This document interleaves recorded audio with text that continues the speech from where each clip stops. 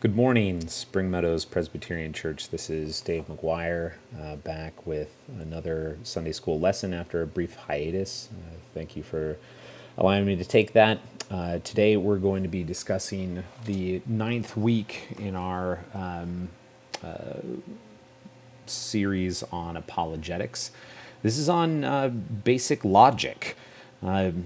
Logic is central to Christian apologetics because logic is contained in the very nature of God himself. So apart from God, the unbeliever, the non-Christian who we've been talking about and talking to this entire time, can't account for logic. One of the most powerful ways to defend the Christian faith is to identify and refute logical fallacies in the objections raised against what we believe. This requires, first, that our own reasoning is marked by true and sound thought. And in this lesson, we're going to learn how logic can help us to see through the false beliefs of the unbelievers that we meet along the way. First, let's open with a word of prayer. Lord, we know that within your character are many things that are reflected in the image that you've laid upon us. We ask, God, that during this time you would help us to see the order and the reason within your character as it's reflected in us and in the truths that you've taught us. We ask that we would be logical beings as you are logical, that we would be reasonable as you are reasonable, and that we would approach all of these situations where we're speaking with unbelievers with love and grace as you are loving and graceful. We pray these things in the precious name of Jesus Christ. Amen. The first thing that I want to do for you today is play you a clip. This is from Greg Bahnsen, a presuppositional apologist who had a debate with a doctor by the last name of Stein. Gordon Stein was his name.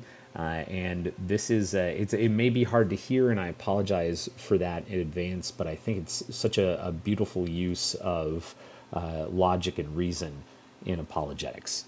Here is Dr. Greg Bahnsen. I heard you mention logical binds and logical self-contradictions in your speech. You did say that? I used that phrase, yes. Do you believe there are laws of logic then? Absolutely. Are they universal? But they're agreed upon by human beings. They aren't laws that exist out in nature. Are they simply conventions then? They're conventions, but they're conventions that are self-verifying. Are they sociological laws or laws of thought? They are laws of thought which are interpreted by men and promulgated by men. Are they material in nature? How can a law be material? That's the question I'm going to ask you. I would say no.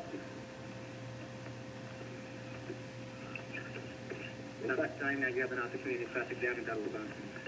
Dr. Bahnsen, would you call God material or immaterial? Immaterial. What is something that's immaterial? Something not extended in space. Can you give me an example of anything other than God that's immaterial? So clearly that's not the way that we should engage most of the unbelievers that we're going to be speaking with regarding our faith. There's a little bit of snarkiness in it and a little bit of gotcha sort of gotcha question. But other than that, it is a wonderful way of showing that the unbeliever has no legs to stand on when it comes to logic. They can't account for it in the same way that they want logic to be the foundation by which they have their beliefs, but without God, where does logic come from? Logic is the art and science of reasoning well. More formally, Farnham, in his book, defines it as the study of the methods by which the conclusion is proved beyond all doubt. In other words, logic is what distinguishes between what is not true, what may be true, and what is absolutely necessarily true given the facts. Logic helps us avoid contradiction and irrationality. It keeps us from allowing incidental, peripheral, or unimportant factors from interfering with our seeking after the truth. For example, I was telling a friend of mine whether or not I stop believing Christianity tomorrow, whether or not I like what some of the things that happen in the Old Testament, it doesn't mean that it isn't true. If something is true, I should believe it. Whether or not I like the fact is irrelevant. If fact follows logically from evidence, it is a truth that we must believe. To reject truth is illogical. And so when we think about logic, we need to think about the alternative as well, which is illogic. For us to say that I know he lives because he lives in my heart, that's illogical. It doesn't follow from the evidence. The evidence of Christ's resurrection is sufficient to say that he lives because the evidence is clear and it is relevant, and I believe he lives because Scripture attests that he lives. The evidence within Scripture is sufficient such that we must believe it. It is logical. To reject it would be illogic. Of course, Christians can and do often make mistakes in their thinking and in their logic. I gave you one of them just now. You asked me how I know he lives within my heart. Errors in the structure of the logical arguments that we can make are called formal fallacies. Now, the last thing that you should do is point out fallacies that an unbeliever is falling for or engaging in an unkind or uncaring way.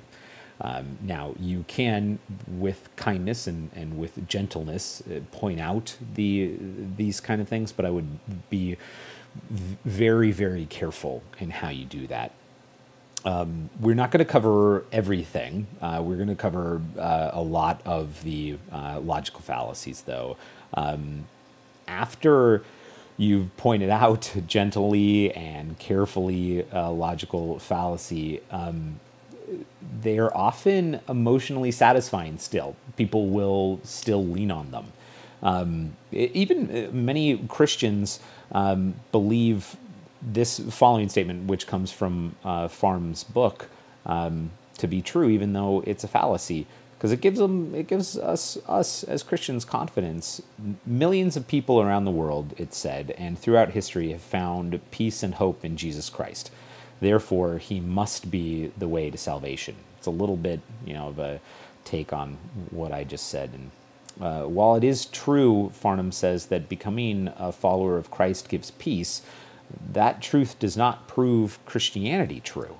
People feel a sense of peace through many means.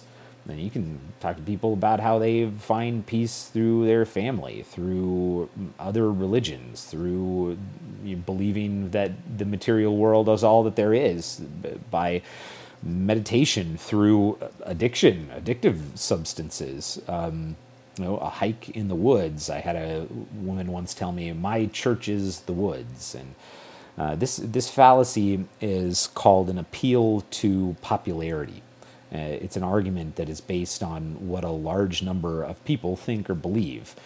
And just because a big group of people think it, remember, we're all flawed human beings and sinners, doesn't make it true.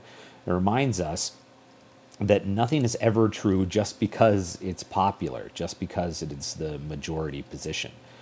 So we're going to go through a short list of some popular logical fallacies that both believers and unbelievers fall for. We're going to go through each of these and talk about examples of how Christians engage in them and how unbelievers engage in them, and then show what's wrong with both.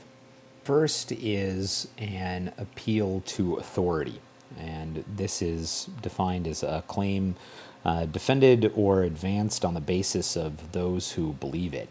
And this is typically on the Christian side when we say, well, Einstein believed in a higher being or an authority above his own or an intelligent design, or we go back and say the same thing of Charles Darwin or of, any popular figure, very smart figure.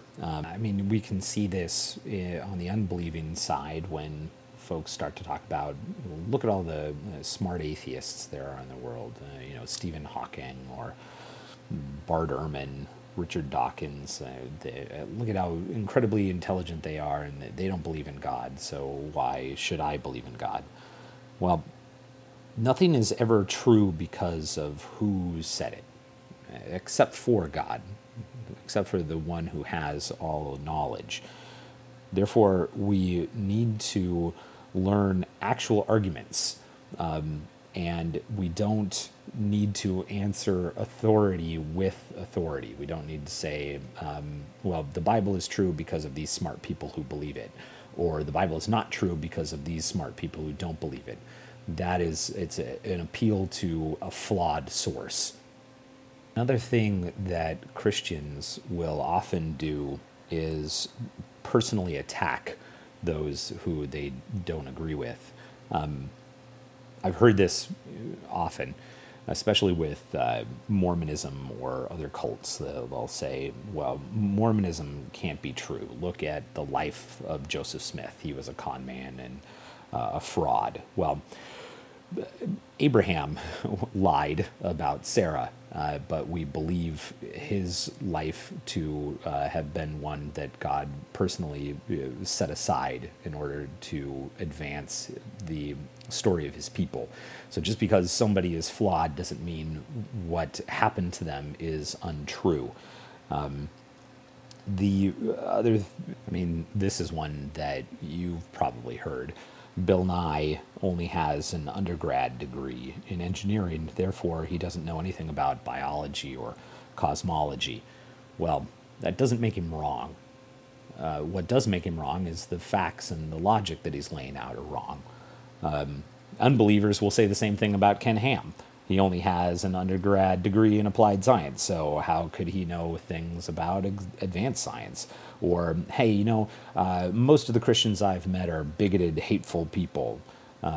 Or the disciples were uneducated fishermen, so their eyewitness testimony about Jesus' resurrection was nothing more than superstition. Well, it's all dishonest. It distracts from the real issue at hand by focusing on something that has nothing to do with the argument, whether it's true or false. So what we said about Joseph Smith or about Brigham Young, about Bill Nye or Ken Ham or all Christians in general may be true or it may be false, but it has nothing to do with whether or not Christianity itself is true or false. The next one we'll talk about is false cause. This involves attributing a cause to an event or an idea that is not the actual cause. Just because it rains every time you bring Sally with you on a picnic does not mean that Sally causes the rain. Just because your favorite baseball team wins whenever you are in your lucky chair, or for me, it's wearing a certain t-shirt to root for the Seahawks, or eating pretzels or pork rinds on game day doesn't mean that you are causing the win with your action. Christians say things like, attending public school makes teens more likely to walk away from their faith in college.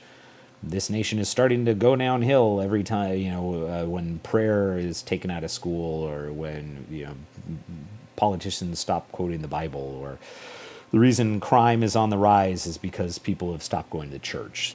Those consequences aren't necessarily related to the action to which we attribute them. unbelievers will do the same thing. We need to get rid of the superstitious notion of God, and humanity will become more peaceful. Or schools that teach children that they are good and not sinners have lower rates of failure. Science flies you to the moon, religious flies you into buildings. Victor Stenger, a physicist, says that. These arguments, according to Farnham, attribute a cause to a state of affairs without demonstrating that it is truly the reason for the action. Only when we can demonstrate definitely that one thing caused another should we link cause and effect. The next thing is a red herring. In this instance, an argument seems to support a person's position, but in reality, it has nothing to do with the question at hand. The saying itself comes from the practice of dragging a bag of red herrings across a scent trail so that dogs would get distracted and lose the scent. When the question at hand is ignored and a related idea is argued instead, a red herring has been dragged across the track or the trail of the argument. This may be difficult to spot, but we must always forge ahead on the path that we know to be correct, and not to get confused or distracted by other arguments.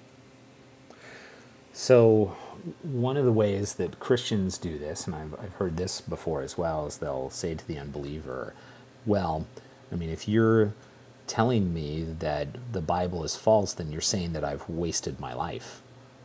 Well, no, the unbeliever is just saying that you believe a wrong thing, just in the same way that we're telling the unbeliever they believe a wrong thing. But emotionally appealing to the fact that you're talking with a friend of yours and that friend is saying, yeah, you're believing a wrong thing and you're wasting your life doing it, that doesn't make the thing true or false. It just means that you're appealing to their emotions.